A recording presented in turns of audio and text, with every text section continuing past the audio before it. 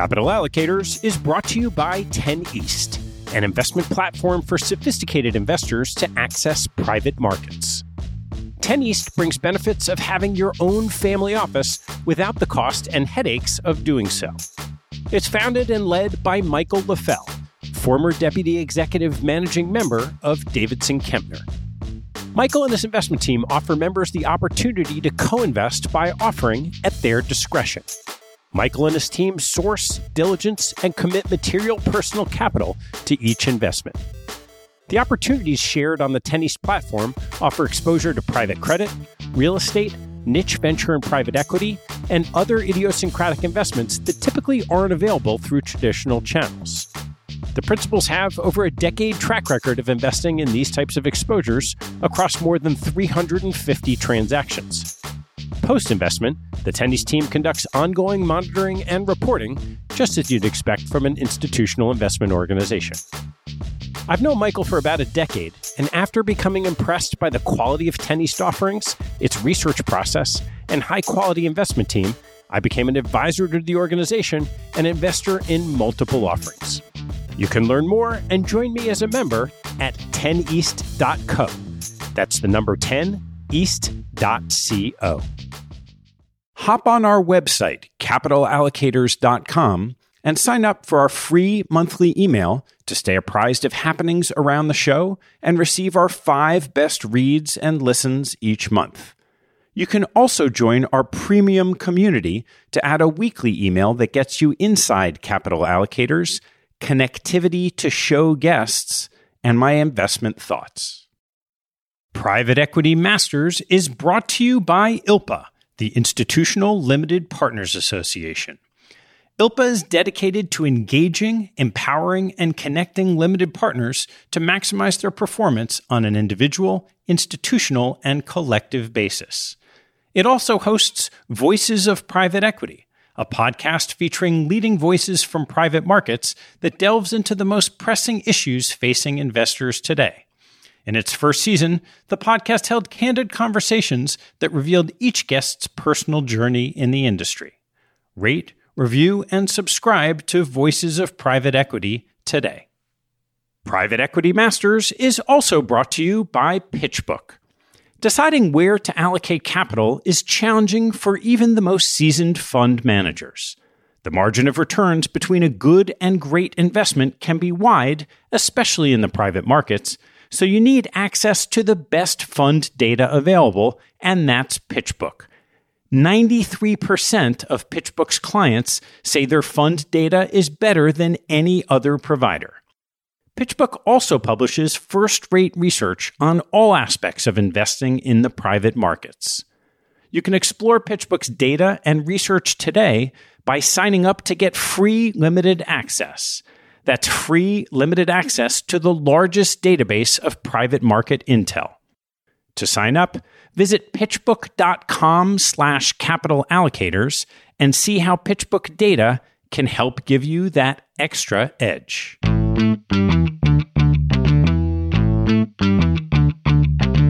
Hello, I'm Ted Seides, and this is Capital Allocators.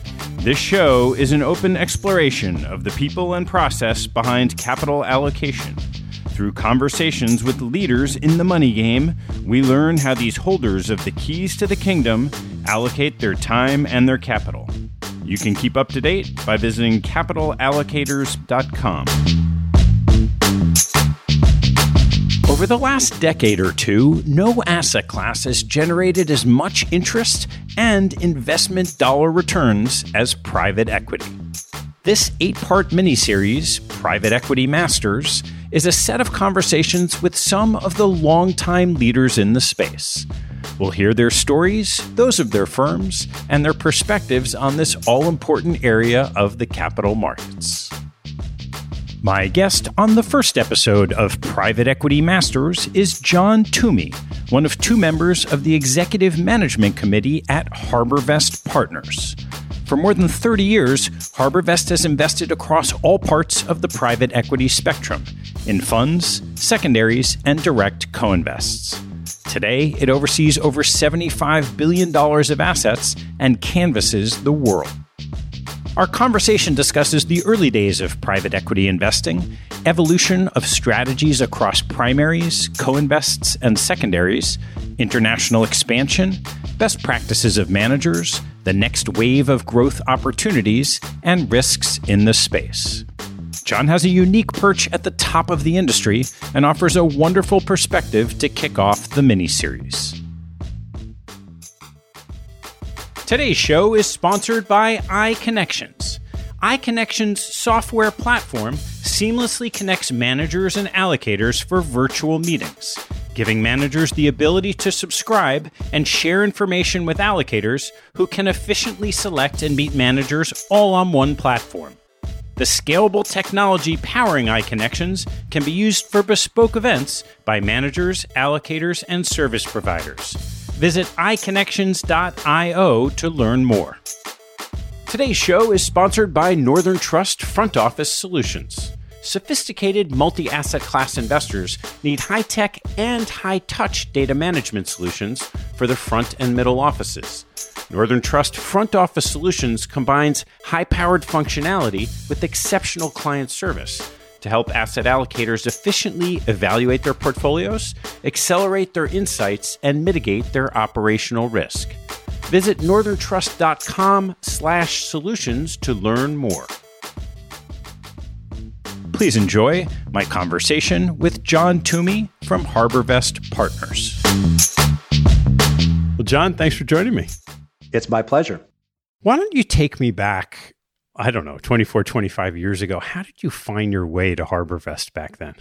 I was a chemistry and physics major, and I fell in love with finance based on what my roommates were doing, my friends in undergrad. They were going to Wall Street and working in banking, and I was building models around atmospheric chemistry, and they were building financial models, and we'd compare notes at the end of the summer, like, oh, that actually sounds a lot more interesting to me.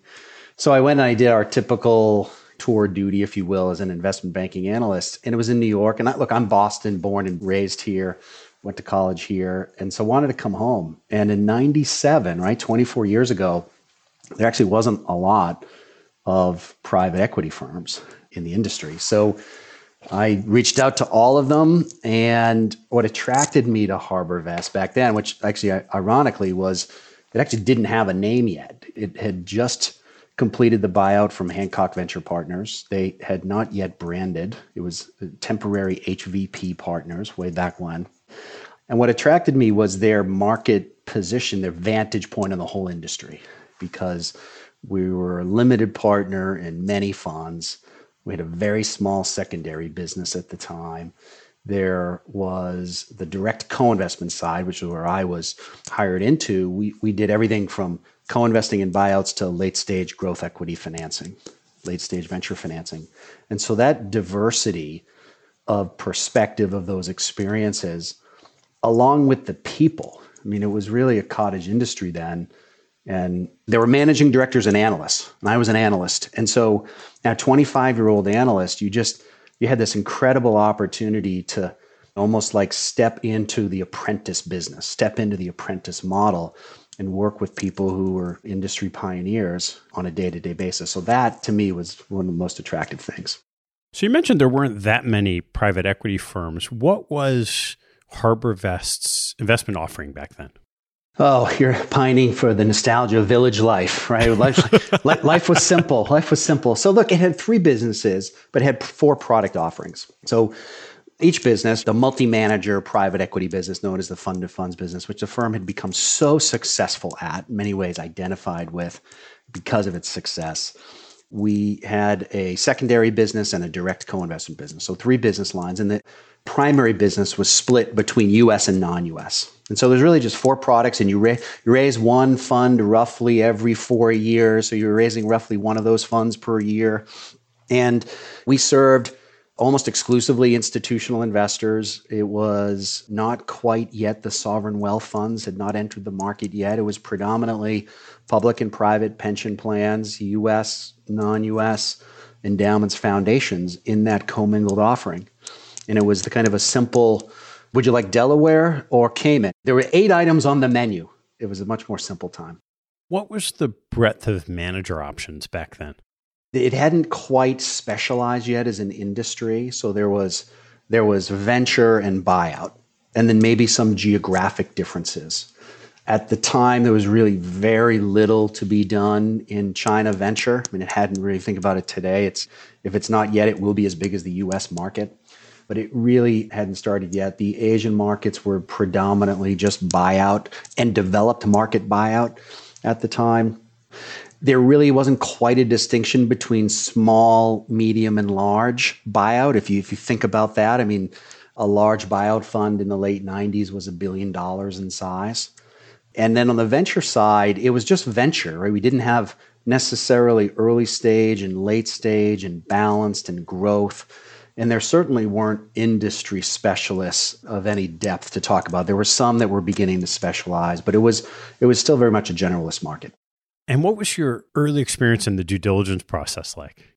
I grew up on the co-investment side, right? So that's really where it started. And I will tell you, this is one of the things that I think is a good example of our culture today. I mean, I remember it's probably there for a month, a 25-year-old analyst, and I had to write an investment committee memo. And I wrote it all up. I submitted it. It came in the investment committee meeting. And, you're like adrenaline pumping through my body. I'm all excited, like, oh, this is great. I just present this investment opportunity. And I'll never forget, I was sitting at the end of the table. It was like, the typical classic long table. The two founders were sitting in the center of it facing each other. I couldn't even see one of them because you were that far in the corner. So you could kind of just only see one of them. And I'll never forget, Ed Kane turned, he looked down my way at the table and he said, "We don't pay you to make copies. We pay you because we want to hear what you think." And I just stopped short, presented the investment opportunity. Of course, it didn't go anywhere. But I just remember from that earliest step, and it was like August of 1997. I remember that vividly. And that still persists today, right? We want to hear what people think. And so on the direct side, it was very similar to what you might see in any opportunity today, right? An evaluation of markets and company and products and management team and valuation, forecasted returns, and the analysis and evaluation of risk and reward. That was on the direct equity side. The primary side is probably where the diligence has evolved the most as an industry over the last 20 years. So what was it like then and how has it evolved since? I'd say it's changed in really 5 ways. Data, the benefit from secondaries and directs, and that gives you from a vantage point. ODD, operational due diligence, ESG, and D&I. If you think back to 1997, it was really it was a very relationship heavy. You largely had the data that was given to you by the manager. You had an analysis of the people. Do I think that these are good investors and do they have a strategy that's coherent with the market opportunity? Are they aligned? All of that is still the same. That's a constant. But I'd say that the depth of the data, both what managers give to you and make available to you in consideration of your investment, the data that we have, I mean, we didn't have 40 years of data back in 1997, but we do today. And so we just have this unbelievable set of data and analytics that go on top of that to really pierce and identify, how does a manager create returns? Is it multiple arbitrage? Is it largely safe bets but cash flow pay down? Is it M&A? Are they good at that? Who's actually doing it within the organization? Right? Is it really still the partners, or is it someone else who's learning the business? And do we really want to have somebody learning the business on our client's dime? And then I'd say the ODD, ESG, and D&I, those are all new dimensions that are very important today that really weren't part of the consciousness of us or even the industry 20 years ago. So got to dive in a little bit on that data side and these primary investments. What have you found of all those different levers have been either the most successful investments or the ones that you've gravitated to, which may or may not be the same thing? You hear different managers talk about a playbook.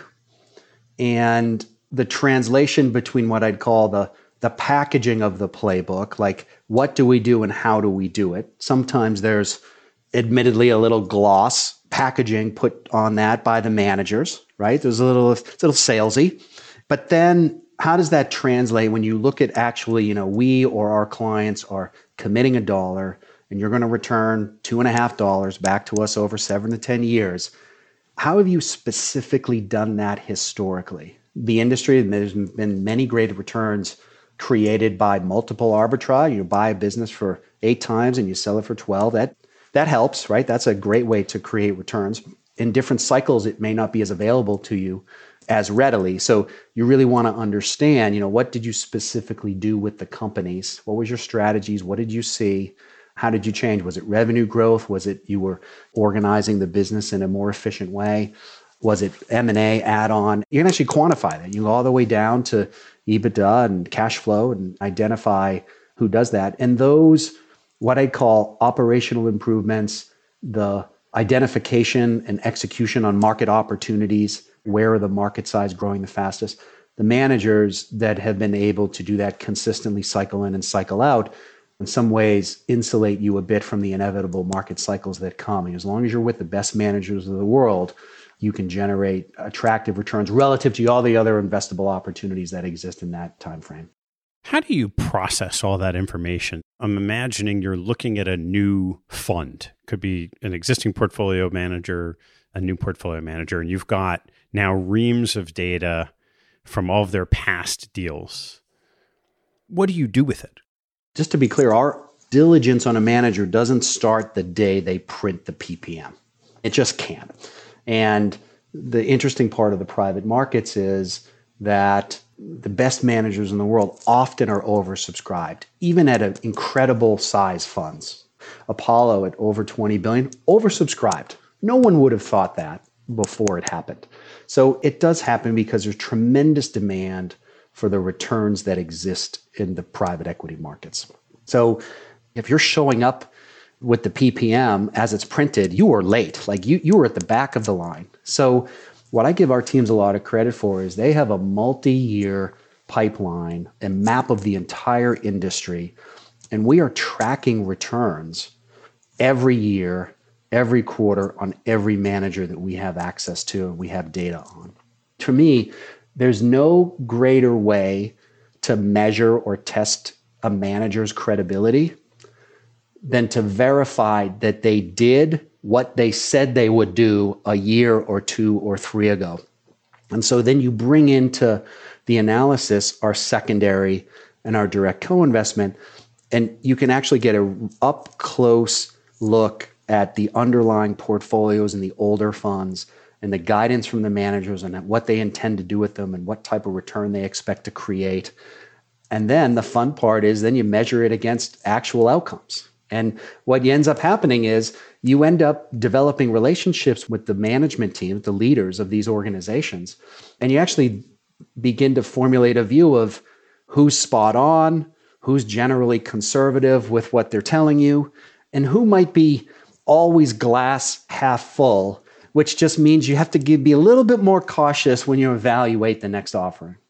You started in the co-invest side way back when, and that's clearly the activity in that space is a lot higher today than it was. What did it look like in terms of the opportunity flow back 24 years ago?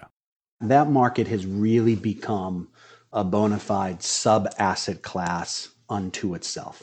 That's really only a 5 or 10 year development. In the 90s, it wasn't even a cottage industry. It was nascent.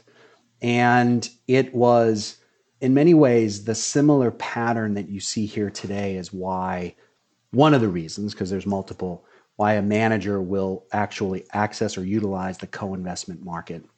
And so in the late 90s, it was actually very similar. It was managers who had an opportunity where they needed to invest $100 million into a company, and their fund size meant that they realistically could only invest 75.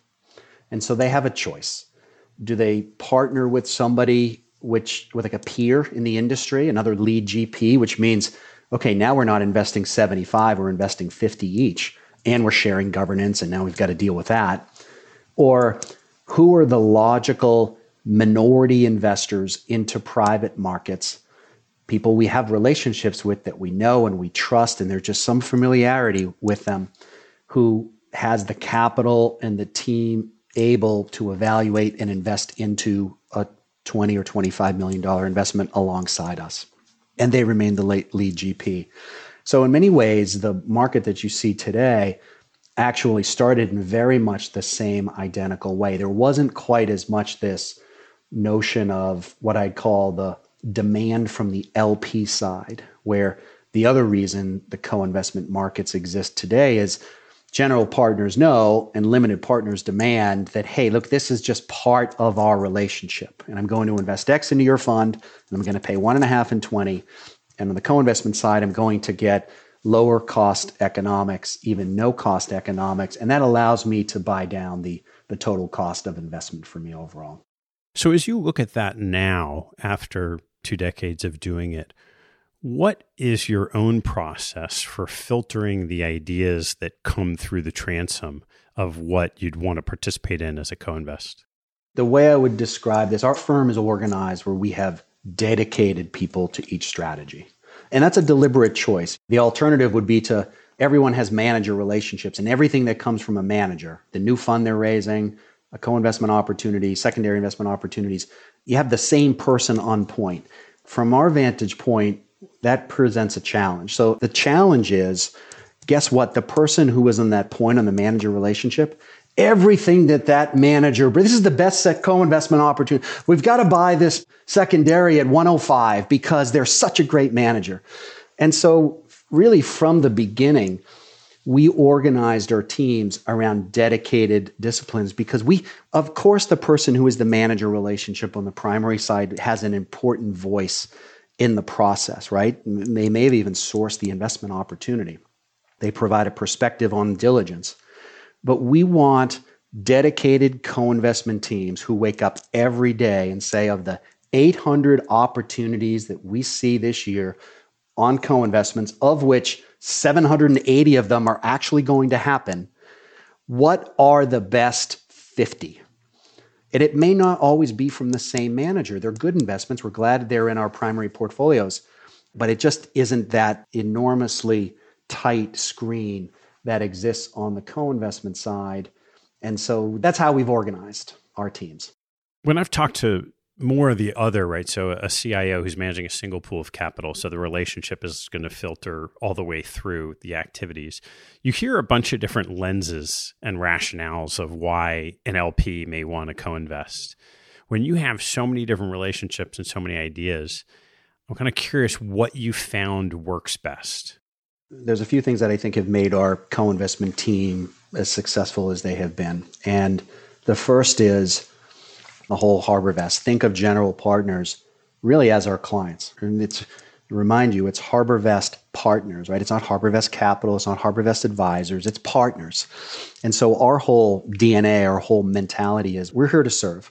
Of course, we're here to serve the limited partners, but we're also here to serve the general partners. And when you think about general partners as partners with you, you think about what's their value proposition, what solution are we bringing to them? How can we be more than just another dollar of AUM for that manager, of which there are thousands of sources of that in the world. So we treat the general partners that way. We try to bring solutions to them. On the co-investment side, what we found they value the most is, frankly, a quick no is always better than an elongated no. And so we just have this commitment, 24-hour period, we will get back to the manager with a quick read.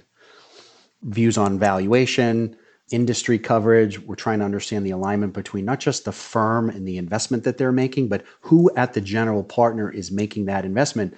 And let's be clear, what's the individual person's track record on deals like this? And when they line up, industry expert, they're just doing the same thing they've done 4 or 5 other times. They've all generated great returns. That completely lines up. So that's a big part of it, is looking very closely at those dynamics.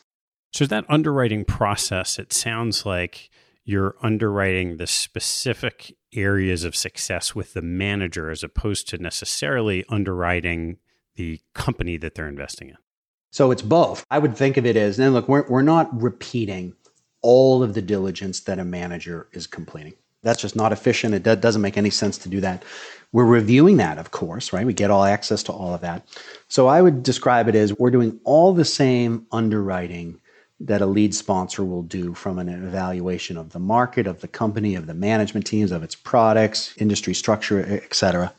Then, on top of that, we will layer on our own perspective of the manager's appropriateness or alignment with that investment opportunity and all the way down to the individual level so that we can really pierce through the organization and look real close at who specifically is leading this deal.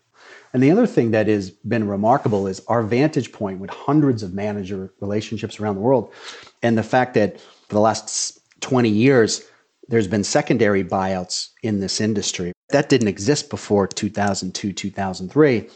What's been actually remarkable is our vantage point or access to diligence is we actually can contact prior owners of companies or owners of companies in the same industry and get an off-list reference or insight that is enormously valuable to us in our evaluation of that. But you have to be quick. You have to be resourced well. We've got a dedicated team of over 50 people. And of course, you need to have capital to be relevant to the managers as well. Once you have participated in a co-invest, what's the process of ownership like? Passive, active, value add? How do you think about being an owner of a business as a co-invest?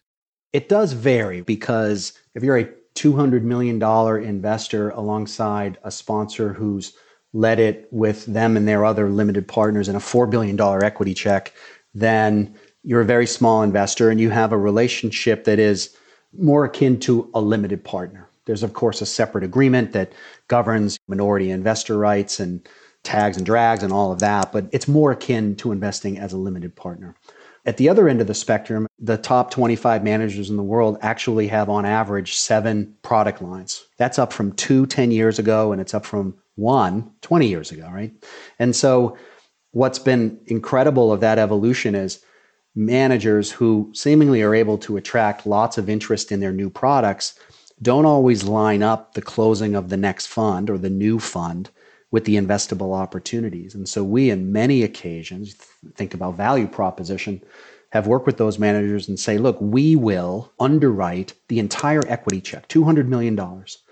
Now you go and close your growth equity fund, you close your technology buyout fund, whatever it is, and then you have the right to call 100 or 150 from us for the next 6 or 9 months and to see this as your first investment. And of course, if somehow the world goes upside down, we have the right to put some of that directly back to you so that we're not alone and that the manager is aligned and incented to review that. So when you do that, it creates this incredible affinity and depth of relationship with the managers. And in those cases, we may take a board seat. We may have more active rights around some approvals. It's really situation specific, size specific, and manager specific. How do you think about exit strategy on co-invests? Our anchor is alignment with the manager. And that's true going in too. We want to align with what's their entry point, what's their entry value. Sometimes, though not often, there are some economics that exist within that market. And do the economics exist in a way that deviate enough from the alignment with the lead sponsor? That's something we evaluate closely. So if we get that alignment right, then for the most part, some managers will say, hey, it's like a limited partner. It's tied into the co-investment partnership. And the general partner, the lead sponsor, will decide. So in which case, we don't really have a choice. It's as if we're investing as a limited partner. When that doesn't exist, then we often, even though it's not structural, we often will align with the general partner around that. They want to know that they can deliver a clean solution to the next owner of the business, right? So they often will have a drag. We have likely no desire to remain an owner of those investments after the lead sponsor has exited, other than what's been interesting is sometimes you go from one lead sponsor to the next lead sponsor to the next lead sponsor. And so that's been an interesting dynamic because we often have relationships on both sides and then can evaluate, do we want to stay invested with the business? We've been with it for 4 or 5 years. It's performed extraordinarily well. And yeah, this is a great business and there's more returns for our clients. I'd love to hear about a success story and maybe a not so successful story from the co-invest program. One of the great success stories is It was a company called CSN Stores, which not a lot of people know what that is, but you will when I tell you what it rebranded as. And so CSN Stores was this Boston-based e-commerce business in household goods. And they had a whole variety of brands. Every kind of household good had its own website. And they wanted to do a private round to begin to consolidate its operations and to rebrand, and with a clear intention of going public. It was a $200 million round. And there was a couple of Boston-based general partners that were organizing this, and they were going to max out what they could reasonably do within their programs. And so they wanted to bring other people in, and they didn't want to bring just anybody in. They wanted to bring somebody that is a limited partner in their funds. They wanted to bring somebody in that they've known for, in one case, 20 years. So we were invited to evaluate the opportunity. We saw the attractiveness as well. And so we invested $50 or $60 million out of that 200 into CSN Stores, which became rebranded as Wayfair, and a couple of years later went public. And so that is a great example of how the vantage point, the relationships, look, the dedicated teams, it was substantial capital. It was a dedicated team that evaluated, and my partner Ian Lane joined the board. And so that's a great example of that dynamic. How about one that didn't go so well? Oh boy, yeah, no, look, nobody bats 1,000, right? So I try to black out the places where we have not returned investor capital, Ted. So I'm thinking a little bit. I mean, it's important to learn from the mistakes, but I don't try to relive them every day. If I think about just the various times, 99 to 01, 07 to 09, there are examples of where the challenges of the co-investment market, when the market turns, can be, particularly if there are multiple co-investors, is you need to make a down and dirty financing, or you need to invest additional capital to buy some relief from the lenders. You need to buy covenant relief for 4 quarters, 8 quarters, whatever it is. And the lead sponsor, this again, back to alignment. If the lead sponsor is 20% of the capital and co-investors are 80% of the capital, that's not very good alignment. But inevitably, even if it's 80-20, we could be 10% if there are other co-investors. Now you have this decision, and it's impacted by the capital availability and the decisions of the other co-investors, which is why this alignment question is real tight. We certainly have had investments where we've had to make the tough call to walk away from, where we had a different view than the lead sponsor. We generally follow the sponsor in those situations, but we are fiduciaries. And so if we think that the risk reward isn't there and there's a good chance of throwing good money after bad, we walk and we have to. And so, we've certainly had some of those back in the 01 timeframe, the 09 timeframe. With all this information you're gathering at the experience of the company level, both through the due diligence process on co-invest and your actual investments, I'm really curious, how does that talk back to your primary evaluation? So you're on the primary side of the business, just investing in the funds. How do those two talk to each other? So on the co-investment side, it really comes through. Of course, there's an insight on the underlying company level that gets fed back. But the real insight that our primary team captures from our co-investment business is really through the manager effectiveness, the manager leadership on the underlying company level. And that was invaluable in the part of our industry's history where club deals had become prevalent. And you'd have 3-4 managers come in. And what was interesting is, because oftentimes with our size and scale as a co-investor, again, you are a minority investor, but you often get information, right? You can attend board meetings. You actually get an upfront row seat on what the manager is actually doing. Interesting, in the club deals, you have the vantage point of, well, who's actually doing the work? Who's actually just a financial investor? And who does management call when they have issues? Who does management defer to in the board meetings? And so that is invaluable. And then you can bring that back to your primary analysis. I'd say at the company level, because it's more broad than just single co-investments, that's where the secondary business comes in. Because we're evaluating on all of the manager's prior funds. We have underwritten forecasted outcomes for every fund that we track every quarter.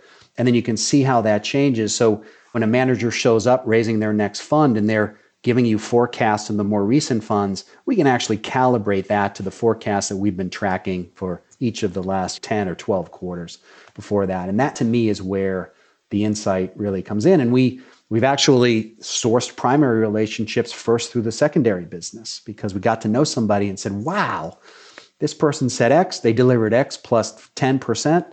And as a result, Insight Ventures is a perfect example. 2003, our first investment was in a secondary. And Jeff Horing said, hey, listen, I'd like to get to know HarbourVest a bit more. And they've been just a wonderful partner. I'm really curious about these examples where you have a relationship with a manager in the primary business. You start to see things through the co-invest business that either you're just repeatedly passing on their co-invest deals, or maybe you do one and their behavior isn't quite what you thought. Where do you draw those tensions between that information and how you would just underwrite the primary fund manager without that additional information? Managers generally aren't doing anything nefarious, but there are times, I'd say it's more the shade of conservatism or aggressiveness with which they view the world and with which they communicate what they're doing. That to me is the real value. We've had some experiences on the co-investment side where the general partner treated us and the co-investors as an afterthought, and it wasn't a good experience. And that becomes part of the discussion. It becomes part of the discussion, of course, with the manager, but it also becomes part of the discussion around this. Our business is we have commingled funds, we have separate accounts, we've got some other ways that investors access our expertise. We have to, and we do run each of those independently. So it's still, the information informs your decision, but there is never any other criteria on an investment decision other whether that fits in that program. Is that the best opportunity that we can invest in a client's program? So let's turn to the secondary business. I know you've been at it for a long time. How do you think about the strategic advantages just for an investor in your funds of participating in secondaries versus primary or co-invest? I'd say the classic view of the secondary market was a great way to start a private equity program, right? All the way you can invest capital more quickly. There's no J curve. You get early performance, early liquidity. It was a great, if you're ramping your target allocation, what a great way to do it. That actually still exists today. Another reason why I've seen investors invest in a secondaries is they actually just like the returns. I mean, the returns are actually quite good. And so as part of your program, why not have a part where it is broadly diversified? The downside of secondaries is you can't always be so precise the way you can on primaries or co-investments around picking your portfolio construction. X% Europe, Y% venture. The founder of the secondary business used to say, you can only buy what someone is selling. So there is a bit of a diversification element that benefits the returns and the risk, but makes it hard for precise portfolio construction. Amazingly, I remember back in 2000, the secondary market evolved like a lot of markets. The early returns were spectacular. Capital followed the returns, as it always does. And then people followed the capital. There was more opportunities. Every market has developed that way, and the secondary market is no different. What has been different, though, is the market has shown a remarkable ability to have just another gear in terms of the investable opportunities. And what has, in my opinion, counterbalanced what should be an inevitable reduction of returns, right, as markets mature, if you follow that cycle, is the increase in the investable opportunities.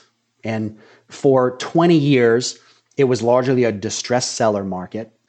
For the most part, the secondary market existed only because an owner of a limited partnership interest decided it didn't want to own that asset anymore. And what has changed in the last, say, 5 to 10 years is all of a sudden the general partner community has become alive to this market as, well, wait a minute, I actually can use this for my own portfolio management tool. I'm not limited to a corporate buyer, a financial buyer, an IPO, or now a SPAC. Now I actually have this other market. And so for me, that has been remarkable because the size of the market has grown dramatically. So those use cases from a GP perspective at the individual company level, at the fund level, how are they thinking about working with the secondary market?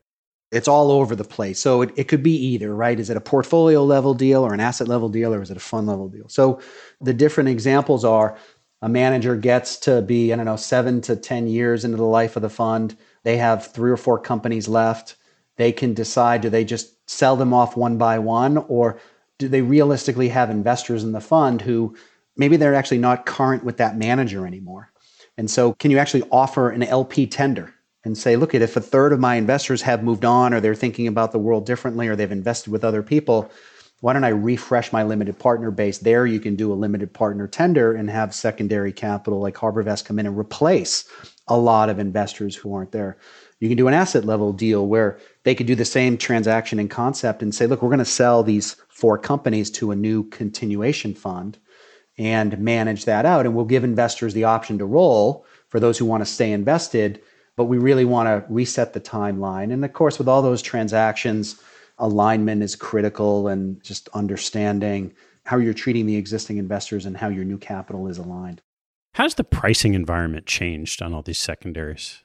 It ebbs and flows with the cycle. Where we are in the cycle is a lot of transactions will run in the 90s or at par.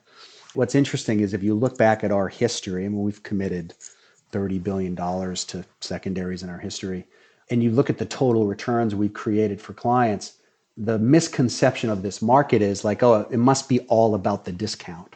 So an asset purchased at 60 must be a better return than an asset purchased at 95. And the discount is the only predictor from the discount is the likelihood of the seller selling, because it's always easy to convince somebody to sell something at 100 or 101 or 99 than it is at 70. So to me, that's the only predictor. And if you look at our gains, our returns over our history, yes, there's a benefit that comes with buying an asset at a discount, but you get that discount once. And if you buy the right asset managed by the right manager, that manager and those assets can create gains year after year after year until they get realized. So some of our best returns have been investments we've made at par or at 105 because it was with exceptional managers and they were great assets right at the point of their portfolio where the gains were really about to explode. So you mentioned a couple of different vehicles, continuation funds, managers looking to extend duration. This is sort of this common problem as private equity firms, particularly, maybe a decade ago, were flipping companies back and forth with each other. Where is the industry sort of taking this concept and structure of owning good assets for longer without that frictional cost in between? It's a great question, because what's happening, and I'll use the word atomization, but it's not quite what's happening, but I'd say the access points into the underlying investments are changing. So for the beginning of the industry until the last 10 years, if you really wanted to invest in private equity, your choices were generally a 10-year limited partnership. You would make an investment up front, and then the manager would invest and create liquidity and send the capital back over time. And you basically had to wait. And what has changed is there's now multiple ways for institutional investors and non-institutional to get access to the underlying companies. They could access it through co-investments. They could access it through a continuation fund that the manager is doing in year 7, or maybe there's an LP tender at some point. So you don't have to actually wait till the end. You can both exit and enter at different points in time. And so what's been incredible from our standpoint is our business, primary, secondary, directs, credit, real assets. In many ways, the market is changing. It's almost like it's kind of, we're at a soccer game in the pitch and it's all the action's happening right in front of us, from a co-investment opportunity, from a secondary opportunity. It's grown dramatically because investors are desiring more access, more exposure to this asset class, and they don't have to just only do it through the 10-year limited partnership. And you can avoid some of the friction costs that come with selling the company. So the longer holds, for those who want it, can be quite attractive to allow the returns to compound. So I want to slice your business in a couple of different ways. You mentioned early on China venture capital, and I know it's a global business. What are you seeing, let's say, outside the U.S. in other geographies across these different product areas? I think it would be a misconception to think that a market outside of the U.S. is just X years behind the U.S. or Y years. I mean, these are developing in their own ways. They're developing at a much faster pace than the U.S. private equity markets have. I mean, we've been international for a long time. We opened our first ex-U.S. office in 1990, 31 years ago, and our first office in Asia in 1996. Now we have 10 offices today, and a lot of those markets have continued to grow. So for many years, the depth of the market was nowhere near it was in other markets. Europe, of course, has been deep for a long time, but outside of the US and Europe, the depth of the market wasn't there. And so over time, this is one of the amazing things about the private equity industry is you have a firm, it's like the story of TA. You can almost go through, it's like the Belichick coaching tree, and you can just see all the firms that have come out of that. Now it's taken decades for that to happen in the US, but the same thing is happening in Asia. Individuals leave and they start new firms and they're great investors. And so those markets continue to grow rapidly at a fast pace. And look, the private markets, like all financial markets, they're also influenced by, of course, the rule of law and the structure and the maturity of the financial markets. So how you finance a buyout in different markets in Asia are quite different than how you would do it in other developed markets. And so you need to have dedicated people. We've got 4 offices. We've got 60 people on the ground. You've got to just be in the market to be able to evaluate and get access to those opportunities. And how about some of the differences between buyouts and, say, venture, your two core areas of investing? Yeah, so from our vantage point, again, I would take Asia, for example, split it between developed markets and developing, very different. The developed markets, North Asia, Australia, they are predominantly buyout markets. There's mature managers there. Place like Japan, where the private equity as a percent of GDP is probably the lowest of any developed market in the world. As you see some of the daily headlines, that is changing. That is evolving. And so that's a quite attractive market today. On the venture side, for us, it's predominantly China.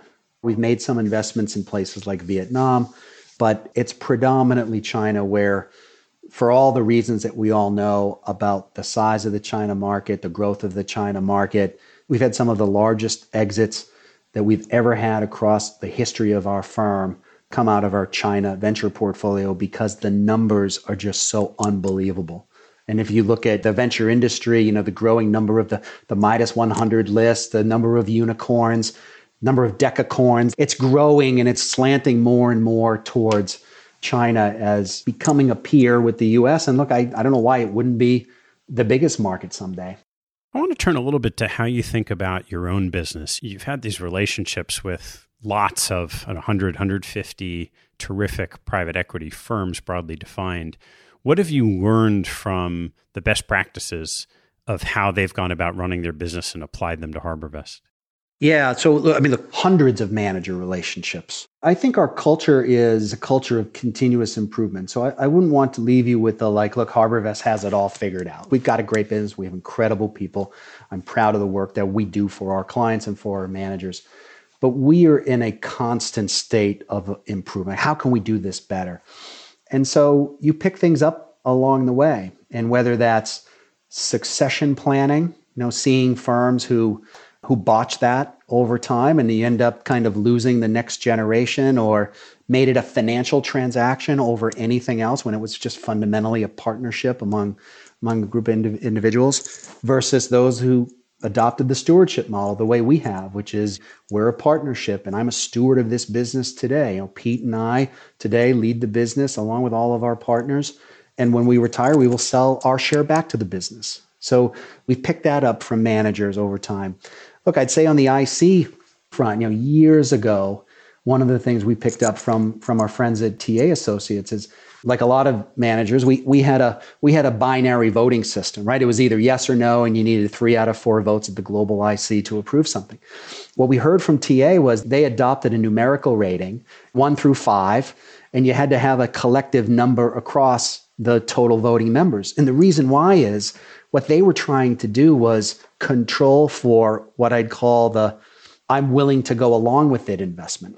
So you might have 3 of 4 yeses, but it's kind of 3 mediocre, lukewarm. And when you put a numerical rating on it and then collectively it doesn't make the bar, boy, maybe you shouldn't make that investment. So that's a great example of just, you just have all these relationships, you absorb and evaluate what they're doing, and you do take a little bit of the best of what you see and how you can make your firm better. Are there any other nuggets like that decision-making process that come off the top of your head? We actually have a conference that we run every year for our managers, which is how to manage the firm. And we convey a lot from our experiences and what we've learned over the years. But they convey a lot to us. And I'll just never forget. I mean, it was the mid-2000s. And we had a topic of managing senior talent. You have great type A personalities that everybody wants to be in the C-suite and they want to be autonomous and lead the business. And everybody can't all do that. So you always have to manage great talent. That's something I think we've learned over the years to do, to cultivate talent and bring it along. And we're fortunate we've never been in this situation, but there was a venture manager who said, let me tell you what happens when your funds go from 800 million in size to 400. And we talked about, how do you fire a partner? And you just see the looks in the room, like nobody thought about it because the industry's only gone in one direction. But the notion of like, well, how do you decide? Is it track record? Is it just the most expensive partner, which isn't always the case, right? Is it the most junior partner of the partnership? Because they might be at the higher priced yet lower contribution relative to the other seasoned tenured members of the partnership. And so you have that discussion of like, how do you do it? And that was a remarkably raw and candid discussion led by somebody who had lived it. Went from 800 to 400 after the 99-01 timeframe. Curious to touch on opportunities and risks as we look out. So on the opportunity side, you recently brought in Vanguard. Clearly has, at least from the outside, this opportunity to bring scale in ways that we probably haven't seen. And I'm curious how you're thinking about that going forward. I'll answer this 2 ways, Ted. First is, let's talk about scale of the industry, because that's been an age-old question. And then I'll talk about scale at HarbourVest. So look, scale of the industry, if you look at the size of the global public equity markets, this is not a current data point, so don't hold me exactly to the 100th of $1 million, but it's about, 80 or $90 trillion just around the world. When you look at the total private equity market capitalization, again, around the same time, it's like $8 or $9 trillion. So it's big, right? And it's bigger than it has ever been. That's what we always hear. Capital overhang, look at how much people are raising. So it's true, all right? The data is the data. But when you compare it to the size of the public equity markets, tell me why it can't be 20% relative to the size of the publics or 30%. Because I think what has happened in the last couple of decades is almost a complete development, and you're seeing this on the credit side, of a completely independent private capital markets that has developed. And so personally, while yes, if I'm driving my car at HarbourVest and I look in the rearview mirror and I say, wow, like there's been more capital raised in the industry than ever before, and it makes for great headlines for those that publish that. But I don't just look in my rearview mirror when I drive, I look in the windshield, and where we're going is just still an incredible amount of opportunity and room to run from an industry standpoint. That's my perspective on the industry. On the opportunity with Vanguard, they've been great partners. They are great people. And we are fortunate to be selected by them. I'm sure they went to everybody in the industry. And I think there were few people who can do what we do at the scale that we do. So, of course, you need to have scale to have a partnership with Vanguard. And what's important about scale is As long as we have visibility into it, and we do, given the tight partnership of how they intend to bring this to their clients and how we will support them and do that with them. But as long as you do it deliberately and you have visibility and you can invest into it, then you can manage that growth.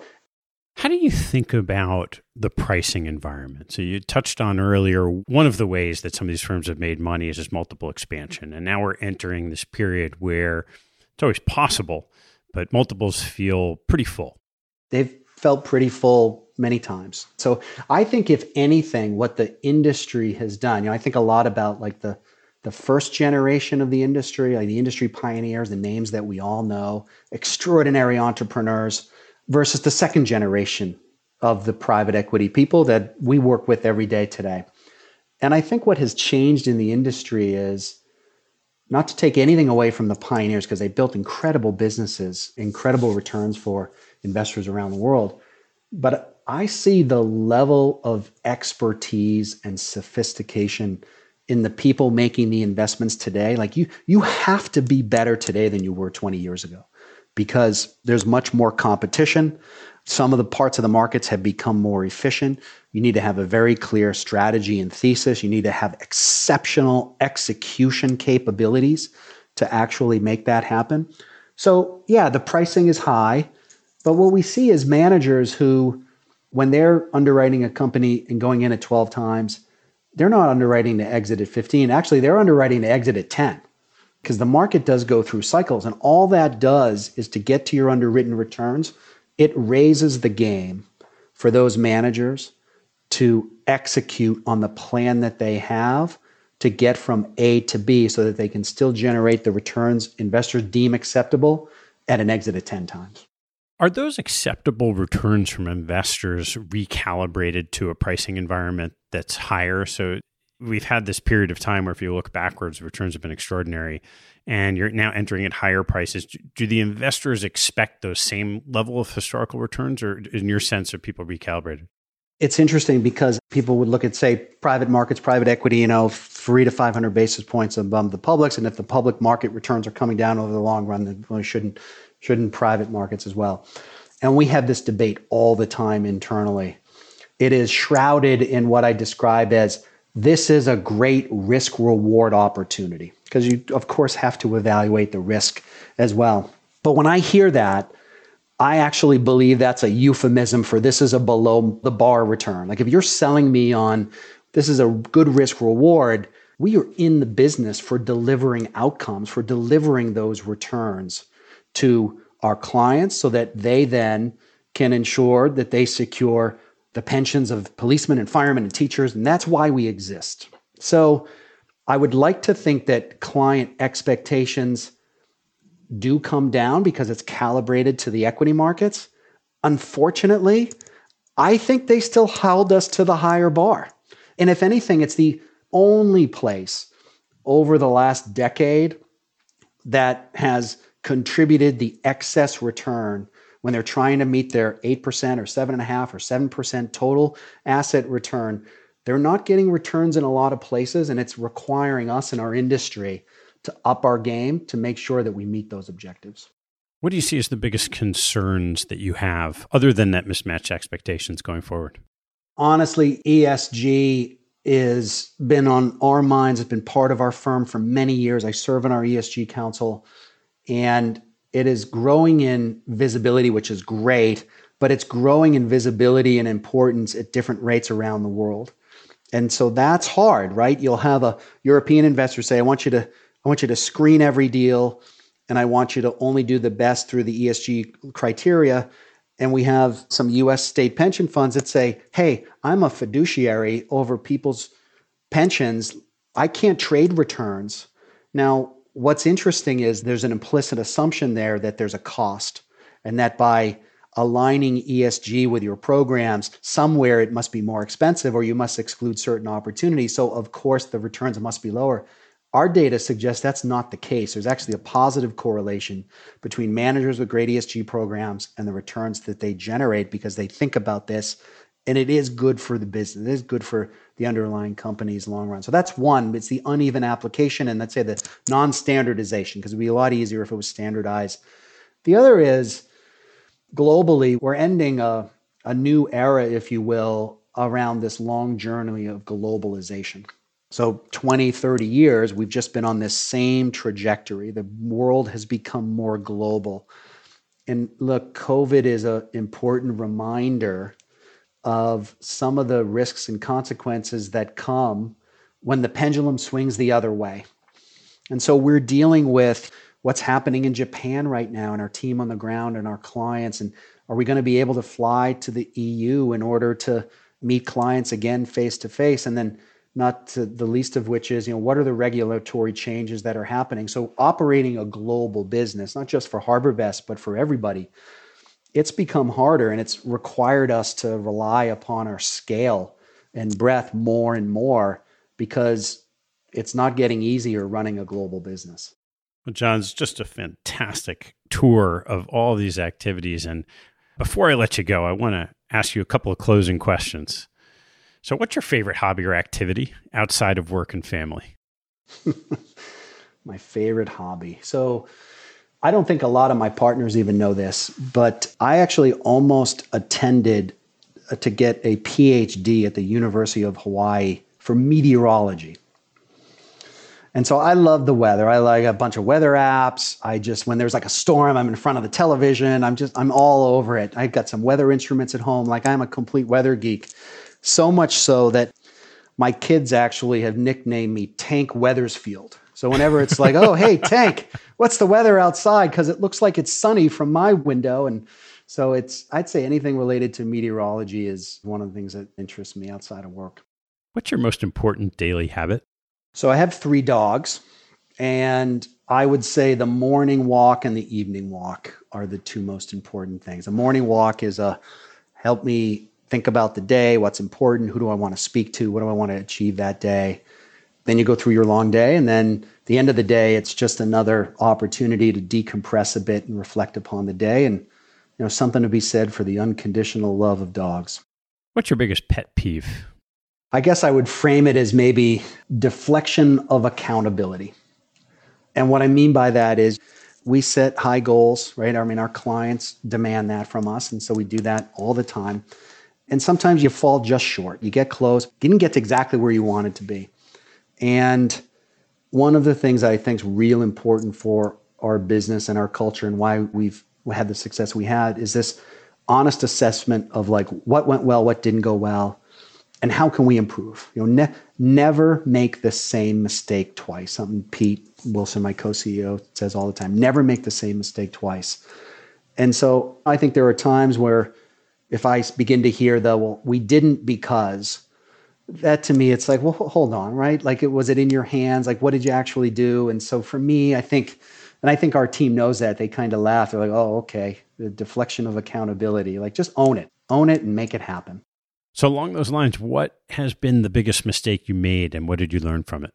I don't want to be too specific because I don't want to reveal exactly when it was. And people are like, oh, I remember that. There was a moment in my career where we had a really important meeting for the firm. And again, I don't want to go too deep to reveal what it is. But I would tell you is every indication leading up to the meeting was that it was going to go our way. It was just like, oh, it's so obvious, the internal chatter, the dialogue, the feedback we got, even some explicit discussions. And it's amazing, Ted, because when 20 people tell you the same thing, what happens? You actually begin to believe it. And I remember going into the meeting expecting that we were just going to win. And we didn't.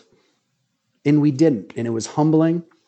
And as a result, I have committed, as all of our partners that experience that, never to be unprepared again. Never to be unprepared again. And if I think about one of my college football coaches, he would always tell me, the game's not won on Saturday. It's won on Monday and Tuesday. And Wednesday. It's not the will to win. It's the will to prepare to win. And what are you doing on Thursday before the game? And so for me, that's a cultural element of the firm as well, which is like, be prepared. Don't assume anything. and run hard through the tape. What's your favorite book? Well, you'll laugh at this. I actually don't read a lot of books. You say like, wow, I don't know if anybody's ever answered it that well. It's true, right? I mean, I love what I do. I love who I do it with. And I've been reading investment committee memos for 20 years. I love them. I just am a voracious appetite of them. The one thing that it's not quite a book, but I'm an Aspen Institute finance fellow. And in that, you read a bunch of philosophical books and excerpts and readings, and you just talk about how do you go from just kind of being successful with your business to really being more impactful in society. And so for me, the story that I reflect upon often is the story of Plato's cave, which I don't know if you know it, but it's an example of so Plato was trying to explain, as he often does in his readings, to some other character, some context, and he created this allegory of the cave where individuals are in a cave and they're chained so that their heads can only see the back of the cave. And what they see on the back of the cave is shadows. They see shapes and they see shadows. And in many ways, that's all they know, right? That's the world that they see. And what they don't realize is one of them breaks free from the chain and they look behind them. And what's behind them isn't two-dimensional black and white shapes of the world that they know. It's a different world, and it's somebody actually creating the shadows, and it's three-dimensional, and it's colorful, and it's kind of the way life should be as opposed to the way life appears to be. And I think about that all the time, right? What are the chains that are holding us in? Like if you break a chain, how would you convince others there's a better world, better opportunity? I think about our ESG and DSI initiatives. How do we be a better citizen in the world in what we do and we do for our clients? What teaching from your parents has most stayed with you? Talk to the lunch lady. I mean, seriously, right? I remember it was like third grade and she's like, do you say hi to the lunch lady? I'm like, oh no, nobody does. And she's like, well, why not? And then the lesson was, look, it's how your day goes is in your hands and you choose, right? Do you say hi to the lunch lady? Do you say hi to the bus driver? Do you say hi to the front door receptionist in the office? Do you say hi to the analyst sitting in front of your office? Because if you do, and it's not a big effort, it's a small choice to invest into, and the return on that investment is enormous. And I was intimidated by Mildred until I started talking to her in third grade, and she was a very nice woman. All right, John, one more for you. What life lesson have you learned that you wish you knew a lot earlier in life? I'd probably tell my younger self, life's not a straight line. I mean, everybody thinks their career is planned out. I'm going to do this first, I'm going to do this, and I'm going to go to business school, and I'm going to do this. And it doesn't always play out in a linear way. And oftentimes there is a J-curve to it. And you get to a point in the middle of your career where you say, wait a minute, I'm contributing a lot, but I'm not actually receiving a lot in return, right? I mean, that's a common, people get impatient and they take a view that, hey, there's a better opportunity or I would be rewarded better somewhere else. And I think by and large, and we've had some people in that ilk that take the view that maybe the grass is greener on the other side. But I think by and large, those with whom I've had that conversation in our organization that have stuck with our organization, exceptionally talented people, I think to a person, it's all worked out for them. And so my encouragement to people is, hey, it's not linear. It's not a straight line. If you're a math person, it's not y equals x. It doesn't go straight up to the right all the time. So that would be something I've learned along the way, because it takes a little bit of the anxiousness and the concern or stress or eagerness out of the picture and focus on what's right in front of you. Great. John, thanks so much for taking the time. Hey, Ted, I appreciate it. Thanks again. It's good to see you. You too. Thanks. Bye-bye. Thanks for listening to this episode. I hope you found a nugget or two to take away and apply in your investing and your life. If you'd like what you heard, please tell a friend and maybe even write a review on iTunes. You'll help others discover the show, and I thank you for it. Have a good one, and see you next time.